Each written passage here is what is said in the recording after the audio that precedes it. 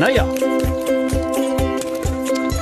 Altyd my hoogtepunt so vir 'n klein Saterdag. Dames en here, vir die eerste keer vir 2018 niemand anders nie. Ons eie Lindy Strydom. Hey Ruben, ag hoe lekker is dit om die pad weer huis toe te slat saam met jou. Dit gaan fantasties. Ek hoop ook met jou en ek hoop jy het 'n lys voorneme so lank soos jou arm. So lank soos my been, Lindy.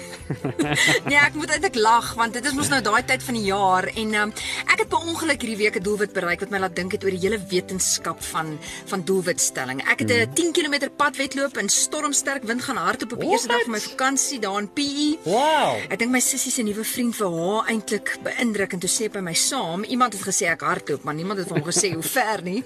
En die volgende oggend is daar 'n strandresies wat vir ons niks gewoond Gautengers toe baie opwindend klink en ons gaan hardloop in die maandagooggend 5uur. Laai sussie se vriend wat nou intussen verkeerdelik aangeneem het dat ek 'n atleet is my op vir 'n wat hy noem 'n rustige 8 km. Oh ja. En toe hou ek my net aan met hol. Daar was bospaadjies en langs die seepaadjies, teerpaadjies en selfs 'n dag op die treadmill, nog 'n 10 km op Oujaar in Hartenbos, 4 parkrans by 4 verskillende venues. Ja. En eers hier by 180 km besluit ek toe, miskien moet ek dit nou afrond na 200 km in 31 dae. Dit klink mos nou lekker. En dit was maandagmiddag met 'n 5 km in die gillende Gautengse hitte. En hier is wat ek van myself en doelwitstelling geleer het. En asseblief moet my nêrens aanhaal nie, want die kenners gaan vir my kap.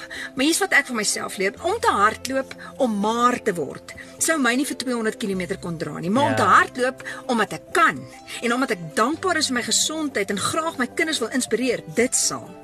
Ons tekkies het ons gesin na stroompies in die berg en rotspoele by die see geneem en niks van dit kos geld nie. So die regte rede en die regte vertrekpunt bepaal die belangrike verskil tussen 'n trekkrag vorentoe van ek wil teenoor 'n doelwit wat voel soos 'n stootkrag hier van agter van ek moet. Ja. Okay, tweede ding wat ek leer. Ons ervaar soveel druk om te presteer dat ek nie dit wat my juis help ontspan ook nog te gedrewe wil maak nie. Die aanslag van nou pressure, kom ek gaan hol net en kyk hoe ek voel, het vir my baie beter resultate gelewer. Ek het altyd verder gehardloop as wat ek eintlik gedink het ek kan. Nou my sistematiese brein wil vooraf bepaal die hoe en die wat en die wanneer, maar my adventurous hart wil soms net die pad vat en kyk waar dit uitkom. So ek moes bietjie van daai adventurous hart ontdek en ek geniet dit nogal. En dan ook is dit belangrik, ek moes leer om te hardloop teen my eie spoed en my eie tempo. En by the way, na 200 km is dit nog presies dieselfde. Dit klink dalk vir ander superatlete hondstadig, maar dis sag genoeg op my lyf dat ek voel ek kan môre weer hardloop.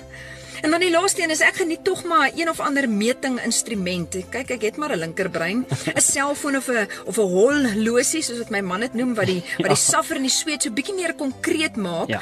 En dan sommer die accountability van iets soos 'n Strava app, dit werk vir my. Dis amper soos 'n wireless vergadering waar almal kan sien, maar almal spoor ook aan. En ek weet nie, iewers in daai groep is daar dalk ook 'n ou wat verkeerdelik glo jy kan hol. En dit laat jou strewe om meer te wees wat hy reeds glo jy is. Toevallig, Ruben, het ek verby die 21 dae punt gegaan en heel toevallig iewers op my roete deur die bos begin dink, miskien 21 km van my 40ste, want dit voel of ek op 40 meer kan doen as op 21. En ek dink is alles 'n kopding. So ek wil vir jou sê, mag jou tekkies jou ook op avonture neem in die nuwe jaar en jy jou gesondheid met dankbaarheid tree vir tree vier en geniet. Spring net weg met die regte rede. Ek is Lindy Strydom met jou sladdiepad inspirasie.